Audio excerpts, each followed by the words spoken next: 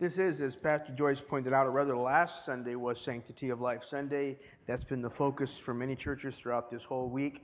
Of course, we have the big Supreme Court case that we haven't got the results from yet. Other court cases that we're waiting on, and March for Life. A lot of stuff going on. It is encouraging, if you follow the news, to know that things look positive on the legal front, and that's great. We want to thank God for that. But the greater issue is we don't want to mistake that for the answer. The answer is, of course, a heart change in people's hearts and minds and lives. And then on the larger issue, when we talk about the sanctity of human life, that's not just talking about, the abortion issue. That's talking about the whole gamut of issues that reflect on the value we place on human life. We are a society that is very quick to stratify people's value, whether it is on their status relative to having been born or not been born, whether it's on their an impairment that is physical or emotional or psychological, whether it's based on age. All kinds of ways in our society we stratify things. And that is not the perspective that people of God should have. So we want to be careful. And one of the things that really encourages me, I thought about testifying, but I decided to share it until I get up here. One of the things that really encourages me about this body of fellowship of believers, we have people in so many fields in this fellowship that are ministering to sanctity of life issues, whether in the medical field or the counseling field, teaching, all kinds of things that are all addressing that issue, that human life is sacred. And we want to be a people who are looking for every open window, every opportunity to minister to people who may be devalued in our society with the value that is in the person of Christ. We are made in His image. And that is the issue we want to reflect in everything that we do. So, having said that, if you would open your Bibles this morning to 1 Corinthians, or the 2 Corinthians. I'm going to make that mistake several times just so you can anticipate that. 2 Corinthians chapter 1. 2 Corinthians chapter 1, verse 8. We got that, all right? We started last week looking at the introduction to this letter. It's Paul's second letter to the church in Corinth. We observed last week that comfort and affliction are two things we are promised in the New Testament. We are promised affliction. Jesus made that clear. In this world you will have tribulation. Slap that on your refrigerator door. But we're also promised the comfort of His Spirit. He ministers to us. Doesn't always deliver us from affliction, but always ministers to us in affliction. That is a benefit of being identified with the person of Christ. And that's something to really remember as we go forward. Well, this morning we're going to go with that same idea, but this morning what we're going to see happen is the apostle relating that issue to himself. Remember I said last week, this is like the most personal of Paul's letters. Paul talks more about himself in this letter than I think any of the others. And so we're going to see that as we work through the text this morning. So we're in 1 Corinthians. See? Just did it again, right? You all know when I say 1 Corinthians, I mean 2 Corinthians. Just make that mental notation. If I can't keep it straight, maybe at least you can. 2 Corinthians chapter 1, verse 8. Paul writes, "For we do not want you to know, or rather we do not want you to be unaware, brethren, of our affliction which came to us in Asia, that we were burdened excessively beyond our strength, so that we despaired even of life. Indeed, we had the sentence of death within ourselves, in order that we should not trust in ourselves, but in God who raises the dead, who delivered us from so great a peril of death, and will deliver us, He on whom we have set our hope, and He will yet deliver us. You also joining in helping us through your prayers, that thanks may be given by many persons on our behalf for the favor bestowed upon us through the prayers of many." Father, we thank you for your word this morning. As you have ministered to us, Father, as we worship, Father, as we minister to you in worship, you have ministered to us. As we've brought our prayer requests and our testimonies before we know that you minister to us, Father. As we bring offering to you, Lord, returning, Father, for your use, the blessings you bestowed upon us, you minister and bless us. So, Father, now we look to your word, and we ask that you would yet bless us again, because we are a needy people, Father. We need to hear from you. In Jesus' name, amen. So the Apostle Paul is talking about his own affliction and the comfort that he received in that affliction. And in the passage that we just read, there's at least three essential points he's trying to make. The first is his concern about the Corinthians' awareness. He said in verse 8, we do not want you to be unaware. There's an awful lot in that simple phrase. We're going to talk about that. And then we're going to talk about the apostles' difficulties, what he actually experienced, what he writes about to the Corinthian church both before and after he was in Corinth, and how that's affecting his present situation. And then we're going to finally talk about he talks about the central part the Corinthians played in his life and ministry, even when he wasn't in Corinth. So let's begin with the apostles' concern about the Corinthians and their awareness. We do not want you to be unaware. Could equally translate it, we don't want you to be ignorant. In fact, a lot of translations have that. We don't want you to be ignorant. And this whole matter of knowing, knowledge is a big deal. I mean, nobody wants to be ignorant, right? I mean, that's not something I think any of us aspire to be ignorant. But in the Greek world, the Greek thinking world, which of course Corinth was part of, it was really big. The whole idea of knowing. Gnosis is the word from which all of this unpacks. And they even had growing in their midst, even while this is happening, a heresy based around that, on this gnosis or knowledge, right? And we talked about that back in the First Corinthian letter. Very clear when I say that. What is actually 1 Corinthians? We talked about that, where Paul talked about people being all pumped up. Remember how knowledge, we puffed the puffer fish? Knowledge puffs up, right? Makes arrogant. That's the idea. So they were really hyped on this idea, and it had a lot to do with Greek philosophy and all that. So it's a really big issue, right? And Paul says, we don't want you to be ignorant. We don't want you to be not knowing. That's way more than Paul's saying, there's some information you don't have that I want you to have, right? When he says we don't want you to be unaware, we don't want you to be ignorant, it's a much bigger statement. Because there's ways Paul could have said that. If Paul had wanted to say, there's some information you don't have, I want to give the information to you, and then you won't be without the information, he could have said that, but he didn't.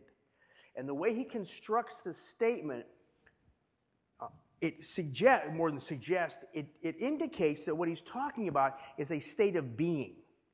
I don't want you to be ignorant. I don't want you to be in a place of ignorance. It's a state of being that very, very deeply concerned Paul, right? So much is written about, the tragedy of being ignorant. I don't often quote shop, go on to Google and go, give me a quote on ignorance, right? But if you tried that, it's really quite entertaining, because you'll get everything from, the early church fathers to Gandhi. There's everybody that had anything to say about life talked about ignorance. But one of the things, and most of it's about the tragedy of being ignorant or the cost of being ignorant, but one of the things we don't think about when we talk about not knowing, being unaware, being ignorant, is there's more than one kind of ignorance. I haven't ever thought about that. It's more than one kind of ignorance. There's the ignorance of the person that just doesn't know. Never been told, right? Never been told to brush your teeth, right? Never been told you're supposed to brush your teeth. And as a result, you don't brush your teeth, and as a result, bad things happen, right? That's pretty simple, pretty straightforward. That's a very easy kind of ignorance to deal with. You just show a person the picture of what will happen in your mouth if you don't brush your teeth, and you go, I think I'll start brushing my teeth, right? So you can address that kind of ignorance very, very simply. If there's an easy remedy, just give them the information. And, we sometimes refer to ignorance as a disease or as a malady, kind of a figure of speech. If we want to describe that kind of ignorance, you just don't have the information, as a disease, we could call that the scurvy of ignorance. If you're familiar with scurvy at all, I think most people are, that's that disease the British, or sailors in general, got. We associated with the British most because they were so significant in the age of sail. Sailors would be at sea for months on end without vitamin C. And it had all kinds of really nasty effects on the body to not have vitamin C. And what they discovered was if you just give people vitamin C, one, you don't get the disease, and two, if you have it, most of the symptoms just go away. And so they started shipping them out with, oranges and lemon juice, and then they settled on limes, of course, because limes keep so well, hence the pejorative term for British sailors, limeys. That's where that phrase comes from. They ate a lot of lime to, cure scurvy. So and then it went away. Boom, it's gone, right? I mean, where the disease happens in the world today, and it does, mostly in underdeveloped countries, all they have to do is find a source of vitamin C, even if it's just a pill, boom, and the symptoms go away. So the ignorance that is a result of simply not knowing is like scurvy. Give them the information, and we're done. It's good, right? But there's another kind of ignorance, right? And that is the ignorance of not just not knowing something, but of knowing something that happens to be wrong, right? If you wanted to really contemporize this, you could call it the information between being informed, being uninformed, and being misinformed. Boy, there's a term that's been beat to death, right? Misinformed. You have information, but it's the wrong information. Prejudices are a classic example of this. Bigotry, right? I know people in that group, however you want to define that group, color of their skin, gender, age, country of origin, anyway, the town they came from, right? And the word prejudice means what? Prejudge. I already know how they're going to act because of whatever, fill in the blank, whatever your point of prejudgment is. And so I know how they're going to act. I know how they're going to act. I know what kind of person they are based on what I already know about them, even though I've never met them, right? That's a different kind of ignorance, right? That's not having information. That's having the wrong information, okay? And it's a critical difference. It's actually a very critical difference. If that kind of ignorance is a disease, I would liken it to Wilson's disease. How many have ever heard of Wilson's disease? Don't ask me how I know, but I do.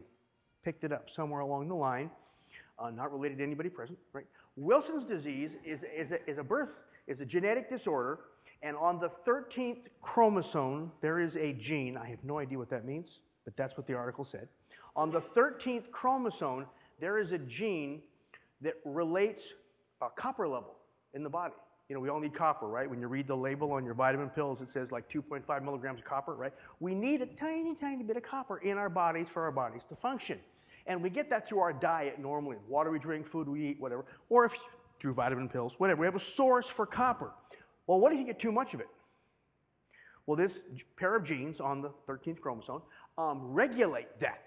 And when they sense there's too much copper in the body, they tell the body time to offload some, right? That's how the vast, vast majority of us function. Never even knew that about yourself, did you?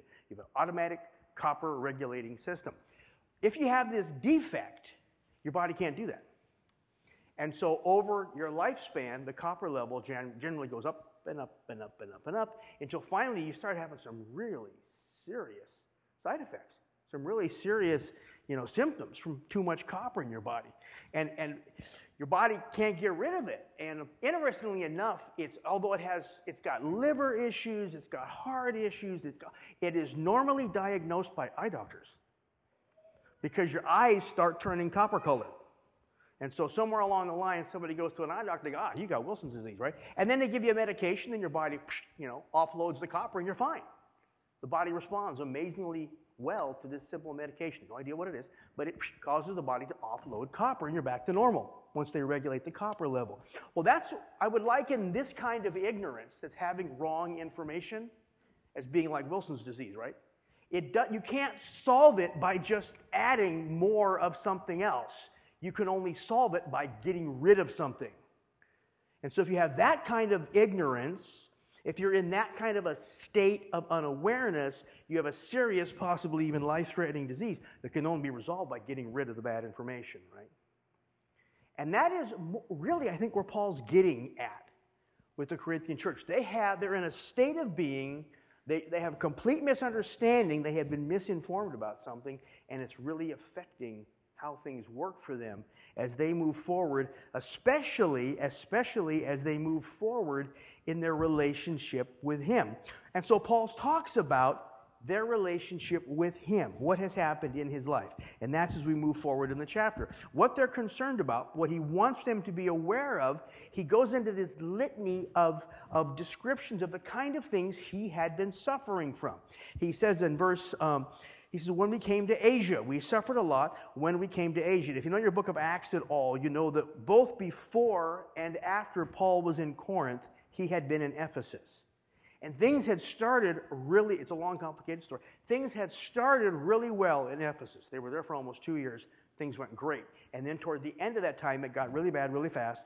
There was a riot. People cut through the whole city in uproar. We also know that, given the time Paul had spent in the province of Asia, this is not like China, this is Turkey, things had gotten really, really bad. And what Paul is saying to the Corinthians is, I don't think you people factored all of that into your thoughts about your relationship with me. Because if you recall back from 1 Corinthians, there was real conflict between Paul and the Corinthian church.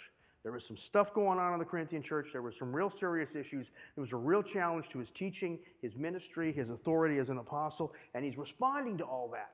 Well, Paul is saying in all of that, part of the problem was, a big part of the problem was, you didn't take into consideration what was going on in my world. That I was dealing with stuff you can't even think about. He talks about that, like in 1 Corinthians 15:32, he says, I fought with wild beasts in Ephesus. They already had that information.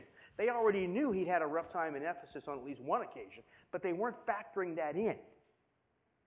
See, what they were conscious of, what they were thinking of, was how Paul's actions was affecting them. What Paul was saying and doing about them, and not factoring in the simple reality that Paul had a lot of churches he was involved with. He had a lot of things that were going on in his life. It just wasn't factoring in. So they were unaware of that. They were in a state of being where they just weren't thinking about that, right? Again, it wouldn't have helped them just to say it. They weren't in a place to receive it. They were very much focused on what was going on in their own relationship with it. This, in fact, may have been, some scholars think, when Paul's well-known physical problems really started to manifest themselves when he was dealing with all this stuff. He was arrested multiple times, beaten multiple times, dragged before, courts multiple times, thrown in prison, locked in stock. I mean, he had a rough time of it. There's no two ways about that. And Paul is deeply concerned that they are simply not factoring that in. That's not part of theirs. Paul says we were stretched beyond our strength. We despaired even of life. Verse 9, he said, we felt like we had the sentence of death within themselves. They felt like it was all over, right? That's one thing that comes from me. If I tell you that, I felt like I was going to die. That's one thing. But when Paul says it, having been through all he had been through and knowing the kind of tough customer he was, that says a lot, right? And he's saying, I want you guys to understand that, right? See, there were assumptions they were making about Paul based on his relationship with them, and they were not factoring in all the other stuff. It's so easy to look at the public side of somebody. And I'm not just talking about people in ministry here by any means. It's so easy to look at the public side of other people and see how well they're doing and make assumptions that they're not in a place of internal turmoil or they're not dealing with some very real crisis in their life. And that not having that understanding can really influence the way we interact with them and cause some significant problems. And that's what Paul is dealing with here, right? But he makes it really clear that God was faithful through all this, right? After he got done saying we had the sentence of death within ourselves, he goes on to say in verse 9, in order that we should not trust in ourselves, but in God who raises the dead. So even if we had been dead, it had been okay, right? He says, who delivered us from so great a peril of death, this is verse 10, and will deliver us, he on whom we have set our hope, and he will yet deliver us. And that's great. Knowing that when they were in a place like that, they could count on God for his comfort, for his deliverance. But there's a whole other element. There's a whole other element that starts in the very next verse. In verse 11, he said, you also joining in helping us through your prayers. See, that's the part that for many of the Corinthians wasn't happening. Clearly some were. But there's a significant part of this church that is simply not on board with the reality that because Paul is he's in Ephesus, he's in Asia, and he's really suffering, he's having a hard time. Instead of being worried about how that impacts, Paul is saying, my relationship with you, maybe you should be thinking about how that impacts my relationship with others. Because now that, and again, I'm speaking from Paul's perspective, now that I've been with you for 2 years, and we have founded a church in Corinth, maybe you guys need to be really serious about taking into consideration how you should be supporting me as I am taking the gospel to others. That's how the thing works. And that's what the Corinthian church wasn't getting. Large numbers of people in the Corinthian church were having a real problem with Paul because they were only viewing Paul as how his actions affected them. Now, if you read the rest of the chapter, and I'll let you do that yourself, I really encourage you to actually be reading ahead. It really helps. You'll find that the big issue they were having in this particular moment was that Paul had said he was going to go to Corinth, and then he didn't go. Right? He said, I'm going to come to you. That was communicated as part of that first letter correspondence that he was going to come, and he didn't show up. And people in Corinth got all upset. Like, well, what's the deal here, right? This is like our founding pastor. This is the guy that started the church. Paul should be here. Why isn't he here? Rather than saying, why isn't he here? What is going on in Paul's life that's keeping him from being here? Maybe we should be more concerned with that than the simple fact that he's not showing up and taking care of us. If you read the rest of that chapter, you'll find out, actually, if you turn to the end of the chapter, Paul talks about what their attitude probably should have been. He said this, look at verse 23. I call God as my witness in my soul that to spare you I came no more to Corinth. See, they were anticipating his arrival, right? He was going to come help them out. They had lots of problems. Remember that first letter? They had division, they had false doctrine, all kinds of problems, right? And they're counting on Paul to show up and help them out. What Paul is saying here is, had I been there in the condition and state you were in, it would not have been nice. Had I been there at that point in time, it wouldn't have been pretty at all, right? I would have been forced to say things and do things you don't want me to do. So instead, I delayed, dealt with the things that were going on in Asia because they were more demanding of my attention anyway. And now that you have addressed them, because they had, we'll find out as we get farther in the letter. In fact, they had overcorrected. Paul had to kind of bring them back to a center place. Now that that's been corrected, we can talk about my coming to you. Right? But this whole dynamic is only happening because they haven't taken into consideration what's going on with Paul in Asia and that they needed to be concerned about.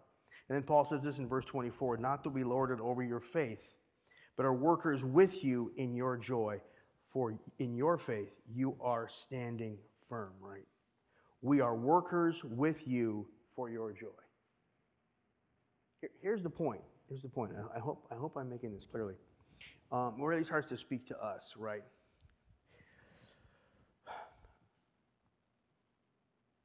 When people talk about the church they attend, when people talk about the church they're in, what do they usually say? Why do they attend the fellowship they attend? Normally our discussion, see, remember I said before, 1 Corinthians are an awful lot like us. A lot of the same issues, a lot of the same perspectives, right?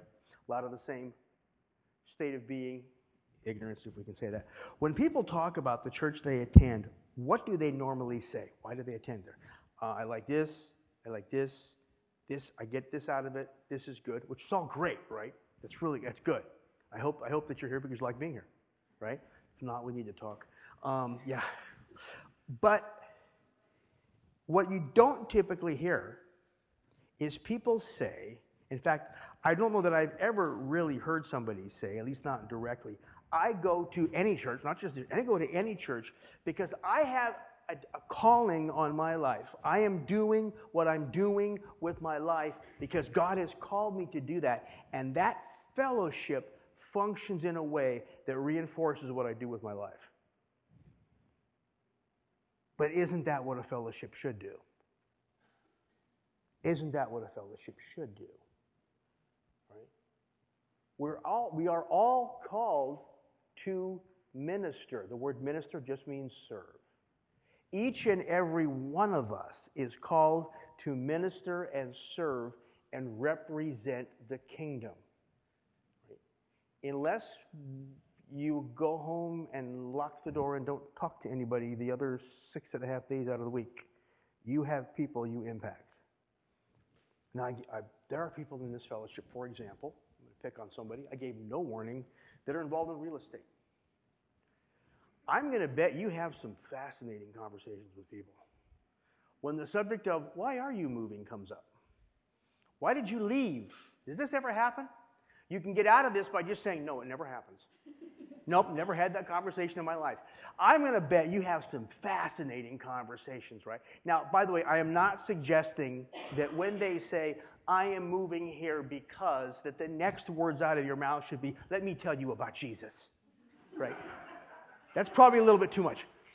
But I'm going to bet that there are times when in your interaction with people as to what brings you, to the valley, they reveal things about their life that are like, wow, that's kind of heavy duty. You don't have to answer, right? I bet every one of us, in the course of our week, encounters people who say things to us that lead us to go, wow, that's kind of heavy duty. I know John's a meat cutter. You have other employees. You have other employees. And I'll bet they say things that you go, wow, that's kind of heavy duty, right? And don't tell everyone every single time. Let me tell you about Jesus. But that will open a door that in the right time and in the right season allows you to, with more or less direct speech, introduce them to the very same God who saved Paul when his life was in danger in Ephesus and other parts of his ministry. Paul was able to say, look, let me tell you guys what was going on in my world. I was at the point of death because of all this junk I was dealing with. But thank God somebody someplace was praying for me. And I'm going to assume it was some of you in Corinth. I hope so, because I taught you to when I was there. Even so, our job as a fellowship, this is why I think this speaks to us. So to me, it speaks to us so very clearly. Our job as a fellowship is that we facilitate one another in fulfilling the callings that God has placed on each and every one of our individual lives.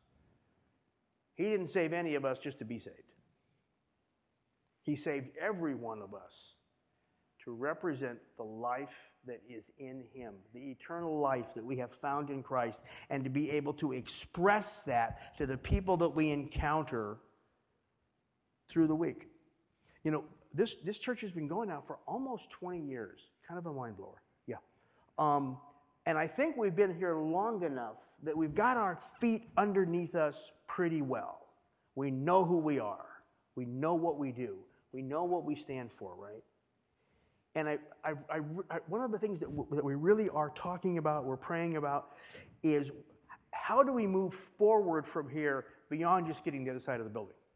That's just a building, right? How do we move beyond that? And one of the things that I'll be honest with you, frustrated me for quite a while is based on, my background, my experience, missionary overseas, I think in those terms, right?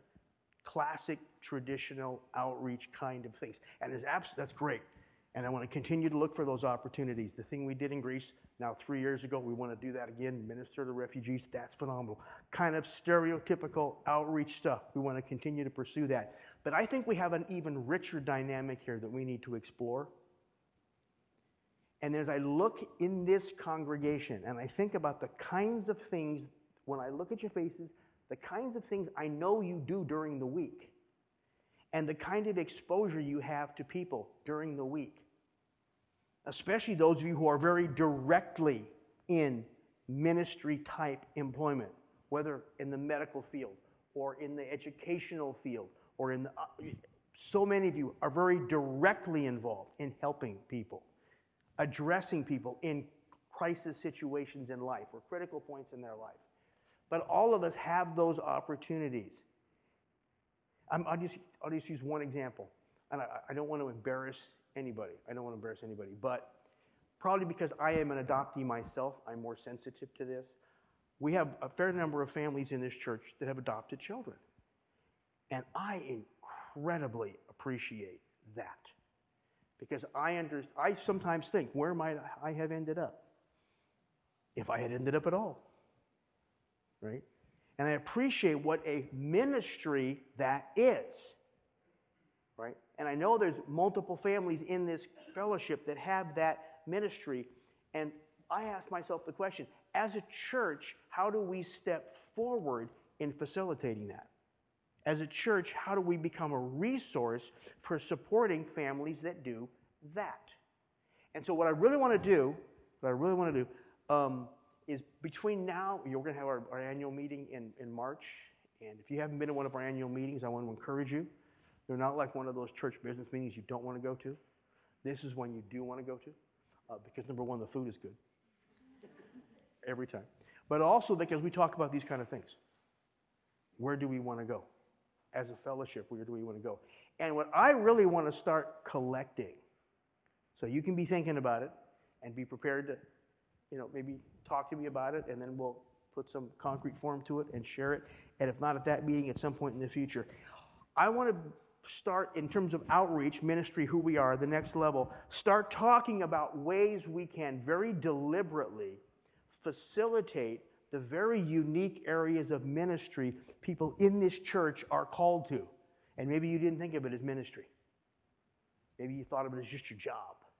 And maybe for some of you it is just your job, but I think that's probably the exception to the rule. Right? I want to see us stepping forward in an area that says, okay, this is the really unique thing God has called you to do in your particular case. To be prepared to say to the church, the body, and this is how the body can reinforce what I'm doing. This is how the body can facilitate me. The Apostle Paul said to the Corinthian church, you guys, some of you got it, most of you didn't, that now that you're established, your job is to help facilitate what I'm doing to reach out to others. That's a characteristic of a mature church. Understanding that you turn the corner and you start reaching out with the gospel. I think our situation here is somewhat untraditional. There's an understatement. But I want to focus on, as we move forward, I want to focus on the very unique callings of people in this fellowship. And I want our fellowship to become very active in supporting and facilitating that. Now, you may be thinking, what in the world is he talking about? We're going to keep talking about it, and I think it'll become clearer as we do. Father, I want to thank you, Lord, for this section in the Corinthian letters where Paul starts talking about himself, and he talks about the challenges he faced and the difficulties he faced, and how for some in the Corinthian church, that was a problem because they just hadn't gotten the truth. They were still thinking about Paul's ministry as it ministered to them.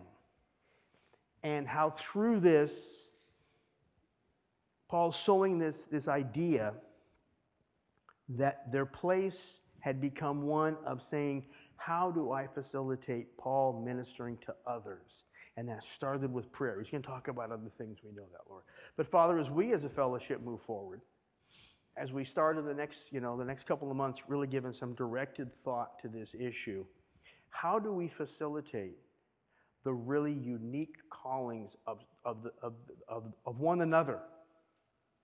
The others in our fellowship, Father, one another, how we as a body of believers can facilitate that, can equip that we're more effective, Lord, in ministering to the people we meet on just an everyday basis, Father, bringing them to a knowledge of our Savior. Lord Jesus. Father, we sing that song, and hopefully we think of ourselves. Our sins, they are many. His mercy is more. Lord, but we could also say that to every person we meet during the week. I know it sounds kind of self-righteous, but it's true. I could walk up to a total stranger, Lord, and point my finger at him and say, you know, Bucko, your sins are many, but His mercy is more, and I know that because it's true of me. Right? Father, we meet so many people desperately in need of you. We interact, Father. We do business with so many people desperately in need of you. Lord, we want to be the kind of people who are equipped to speak into those situations with wisdom and authority. As we move forward, Father, with this idea, help us, I pray. Guide and direct our steps. Father, as we go through the next couple of weeks in our individual lives, I pray, Lord, that our thoughts would be active, asking the question, how can my church, How can this fellowship I'm a part of, how can it help me take the gospel to those I'm interacting with? How can my church help me, Lord, be the biblical witness, the Jesus witness I'm supposed to be? Help me, we pray, to that end, in Jesus' name, man. Let's stand and worship the Lord this morning.